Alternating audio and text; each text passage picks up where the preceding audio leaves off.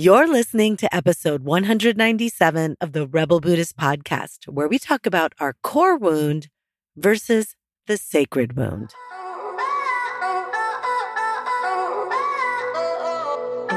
Welcome to the Rebel Buddhist Podcast, where we explore how to use the science of psychology, Eastern spiritual practices like mindfulness and compassion, and the game-changing work of self-coaching so you can free your mind and free your life. I'm your host, Anna Verzoni. Okay, my friends, how are you? I have just wrapped up the Adventure Mastermind Retreat, our first one here on the Big Island. You know, we pulled up to our glamping spot. People got out of the van. We walked to our spot and freaking whales breached like right offshore. We just watched them mesmerized. They were just hanging out there. It was amazing, potent. I also lost my voice. You heard the beginnings of it before. I felt amazing, but my voice was like squeaky and tiny. So I used this speaker, like one of those cheesy tour guides wearing a mic.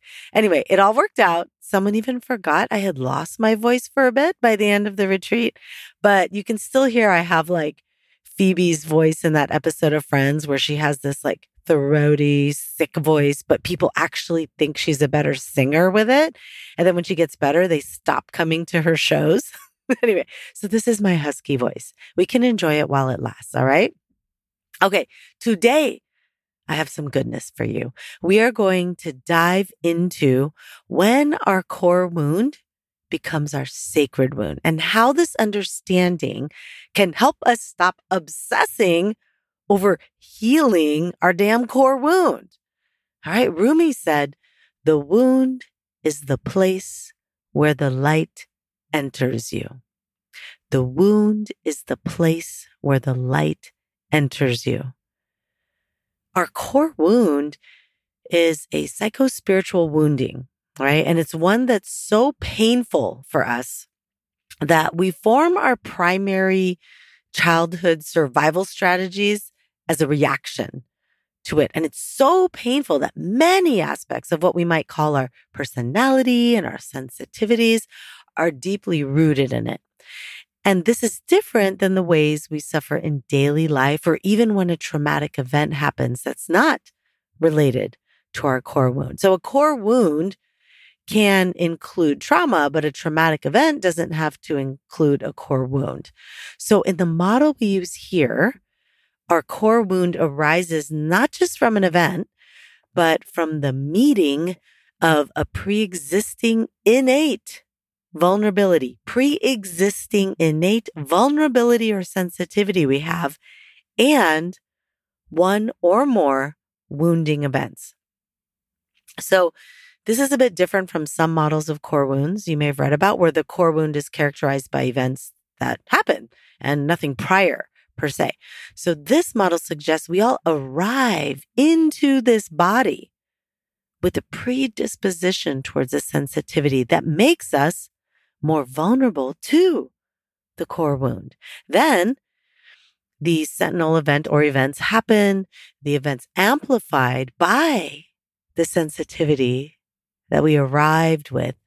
It's like we're born with this sensitivity that makes the core wound practically inevitable.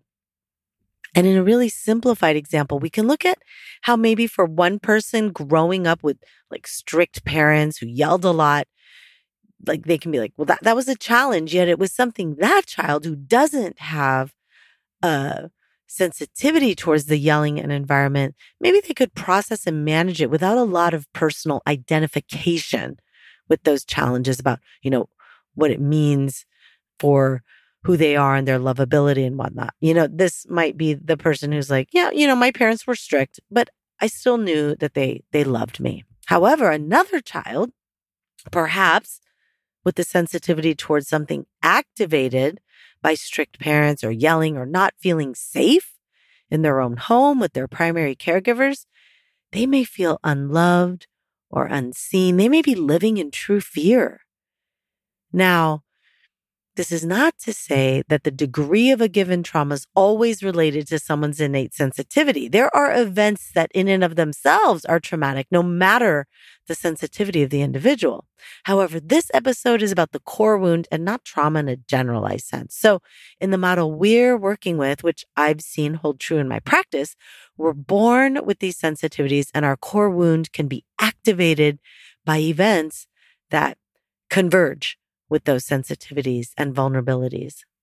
Whereas in someone without the sensitivity, the same event wouldn't be linked to their core wound and likely not have the same intensity of impact. And I think that because of the language being used here, it's important to also clarify that this does not mean someone who gets deeply affected by an event is just too sensitive and needs to toughen up. We've established in prior episodes that this is like asking someone to be less sensitive is like asking someone who's born 5'6" to get taller.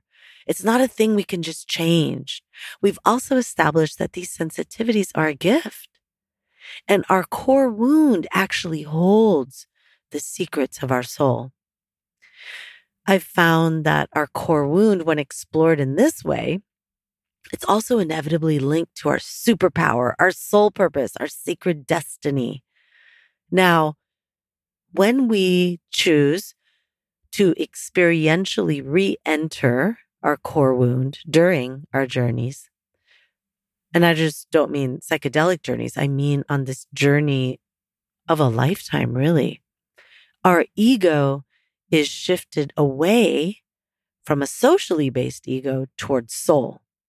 And this, my friends, is when the core wound becomes a sacred wound. So more on that in a bit. Now, working with the core wound isn't simple or easy because we're diving into like our darkest shadows. And in order to avoid re-traumatizing ourselves while doing this sacred wound work, we want to make sure we only go there when we have enough, even if it's just temporary, enough stability and social or therapeutic support to allow this process to even be of benefit. Otherwise, we can do more harm than good.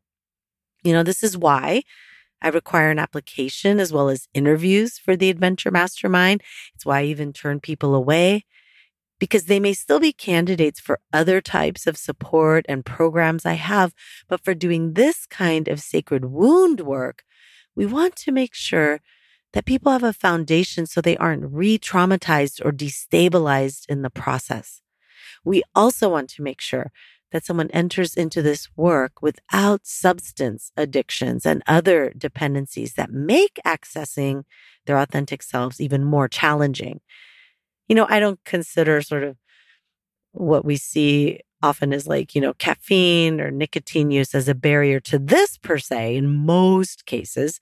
But if someone has a substance abuse disorder that's impacting their capacity to be present with their emotions and body, like maybe alcohol abuse disorder, we really need to ask if this is going to be beneficial to explore at this time.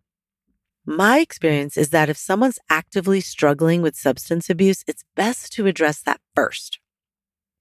And this, of course, is unrelated to the potential use of psychedelics in healing addiction. So I just wanted to put that out there because there's a growing body of amazing research in that area. But I'm just talking about in terms of diving head on into this sacred wound work. Ideally, we are addressing the substance abuse issues first. And it's also helpful if we have an awareness, appreciation, and even affection, self-compassion towards our protectors, like our loyal soldiers, our escapists, our wounded children. And if we're still struggling with substance abuse, it's hard to even access our loyal soldier or other protectors since the substances quiet them down, often quite effectively in the moment, which is why we can easily habituate to them, right? So let's say we've established that we are ready. Then we start to notice that we find one particular memory or group of memories that are uniquely and exquisitely painful. And this is often a memory that's happened really early in life, and we experience it as a trauma so big that we form many protective survival strategies and behaviors and identities from that. And this memory might not seem remarkable to someone else. The one comment a teasing brother made about our thighs, or the way the youngest child in the family always got the attention, Others might say, wasn't that normal? The time a painting we did, say, got thrown out because it was too sexual, feeling like we don't belong in our family, even though everyone seemed to love us, or parents saying we aren't smart enough, or some kind of birth trauma. But because of our sensitivities, this particular event or events landed in us deeply. But the event could also be objectively traumatic: sexual assault, physical, verbal, or emotional abuse, having an alcoholic parent who blames us for their suffering, the death of a loved one or of a parent at a young age, a sibling with cancer, or an insecure and jealous mother that sees us as a threat to her marriage, a medical trauma from being really sick. So while most of these are examples of single events, usually the core wound is a pattern of hurtful events or a dysfunctional dynamic in one or more key relationships. So no matter what environment we grew up in, even if we're one of the few lucky ones who are from a healthier family, each of us still has a core wound. And this isn't something to wish away, nor is it something to assume is just random.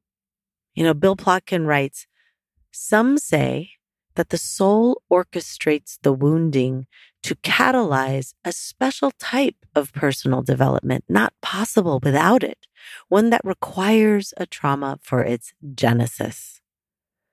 So it is uniquely ours for a reason. Now, let me clarify what I said earlier about a core wound becoming a sacred wound. It makes that shift when we start to experientially explore the core wound, because that exploration is what alchemizes it into a source of self-knowledge and insight.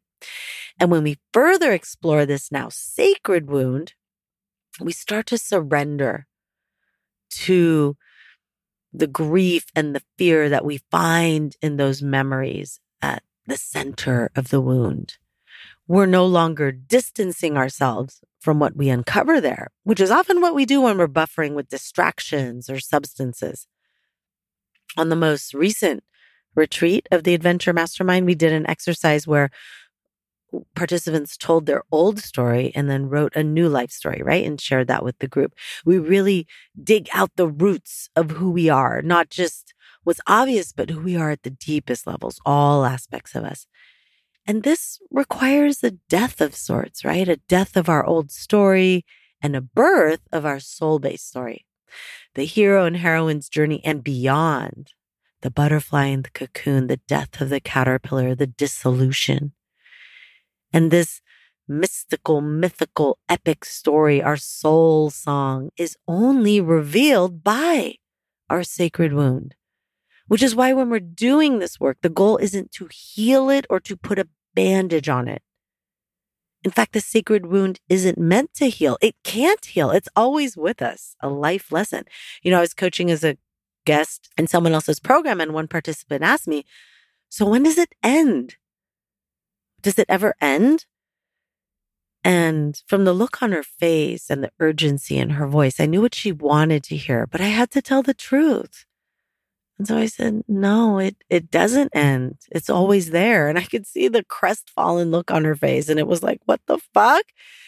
And I was like, oops, not sure how they approach those questions in this group. But here's the thing. And it's what I shared with that person too. The goal isn't to heal it because that's not possible, but rather to disidentify from the old story and wound. So Bill says, the wound becomes sacred when you are ready to release your old story and become the vehicle through which your soul story can be lived into the world. So it's still there, right? But we just disidentify with it. We stop over-identifying with it. So you see, we don't need the core wound to heal in order to live our soul purpose, in order to live a fulfilled life. In fact, we need that wound because our gift is inextricably connected to our wound. And without it, we would have no fertile soil for our soul gift to grow. Once I asked Bill, do you think that people who say they've had a wonderful childhood without much suffering are full of shit? And there's a long backstory leading up to that question, but you get it. And he said, Well, there's likely something they're not quite aware of yet. But if that is true, I feel somewhat sorry for them because in Jungian psychology, it said that a core wound is required for psychospiritual growth. Without it, we have nothing to work with to encourage that growth. And that really sunk in with me. And it reminds me of in Buddhism, there's like the goddess and god realm where there's no suffering for eons until the very end, where there's aging, sickness, and death that also drags on for eons. But, death for those in the perfect goddess and god realm is that much more devastating because of not being able to practice beforehand with other types of suffering. This is why human rebirth is so ideal in many ways. So when you're like, oh yeah, it would seem pretty sweet to be in the goddess realm, it's like, oops, maybe not, because it's too protected to be able to learn to handle the reality of life and to grow in essential ways. As an aside, one of my Tibetan teachers, Geshe Tsultrim Gyaltsen, said, the goddess realm was like California with healthy, happy people everywhere that will be devastated when they finally do grow old and start to wrinkle and get sick. And I was like, So we are patiently allowing the suffering from our core wound that transforms into the sacred wound. We're allowing the suffering to do its work. And we're not attached to the pain. We're not clinging to it, indulging it, nor are we repressing the pain. We aren't dwelling in attachment or aversion. And when we can sit with that, at some point we reach awareness and insight about our deepest truths. Bill says, but you must avoid making sense of your pain too soon, finding relief too quickly, blaming someone for your anguish, or seeking revenge. Don't cave in and seek refuge in self-blame, self-pity, or playing the role of victim or martyr, or through denial, cynicism, abandoning your own dreams and values, or paranoid confidence in a never-ending series of further woundings. Allow the wound to do its work on you, even if you descend into a pit of hopelessness. If you remain there long enough, you'll be shorn of the personal patterns and attachments that must die so you can be reborn into a greater life. So you can see why this work requires some foundational skills, right? Our core wounds are old and painful aspects of us that have been with us for as long as we can remember. For most of us, there's kind of two common beliefs. One is something's wrong with me and I'm bad, or something about I have to change or fix something about myself to be lovable, which is another way of saying I'm broken, right? So if you know these two thoughts or beliefs well, know that these are common thought patterns that arise from a core wound. It may not be one of those two, but many, many, many core wounds are based in those beliefs. And sacred wound work is centered around the truth that the way we live into our soul purpose, our unique way of belonging to the world, is inextricably linked to our deepest sensitivities and vulnerabilities. And how we relate to our sacred wound, our most painful place, is essential to embodying and living into our soul purpose. Because our core wound is also the place where we are most vulnerable and where we feel the most pain. It comes with other difficult emotions as well, like grief, terror, fear, anger, and rage, defensiveness, shame, stagnant and stuck energy. But in this work with our sacred wound, we can stop over-identifying with the core wound and instead embrace it and integrate it. And this eventually leads to a deeper authenticity, a greater sense of well-being with being our true selves. The anxiety of who am I? Why am I here? What ifs? That starts to lessen. And we begin to identify less with our social roles and we orient our life based on our soul purpose. And this, my friends, is a huge part of helping our communities heal, as well as our greater earth community and the more than human world. So I'll close with a poem by Mary Oliver. She writes, and this is part of the poem. In my sleep, I dreamed this poem. Someone I loved once gave me a box full of darkness. It took me years to understand that this too was a gift. So I invite you, if you feel ready, to begin the exploration that will take the core wound and transform it into the sacred wound. We can begin by not turning away from the difficult emotions, but to access our wholeness, our facets of the north, south, east, and west of our whole self, to be able to bear witness to this core wound from a place of self-compassion and strength, and be willing to explore that and not just try to get rid of it or put a Band-Aid on it, but to begin to know it as our friend, from which we will learn so many great things that will help our soul purpose grow and deepen and become embodied into this world. All right, until next week, bye. If you like what you heard, spread the love and share it. And if you want to learn more about how to free your mind and free your life, check out rebelbuddhist.com and grab my free Rebel Buddhist training kit, where you'll receive a video training on cultivating resilience, a copy of the gorgeous Rebel Buddhist Manifesto, and more.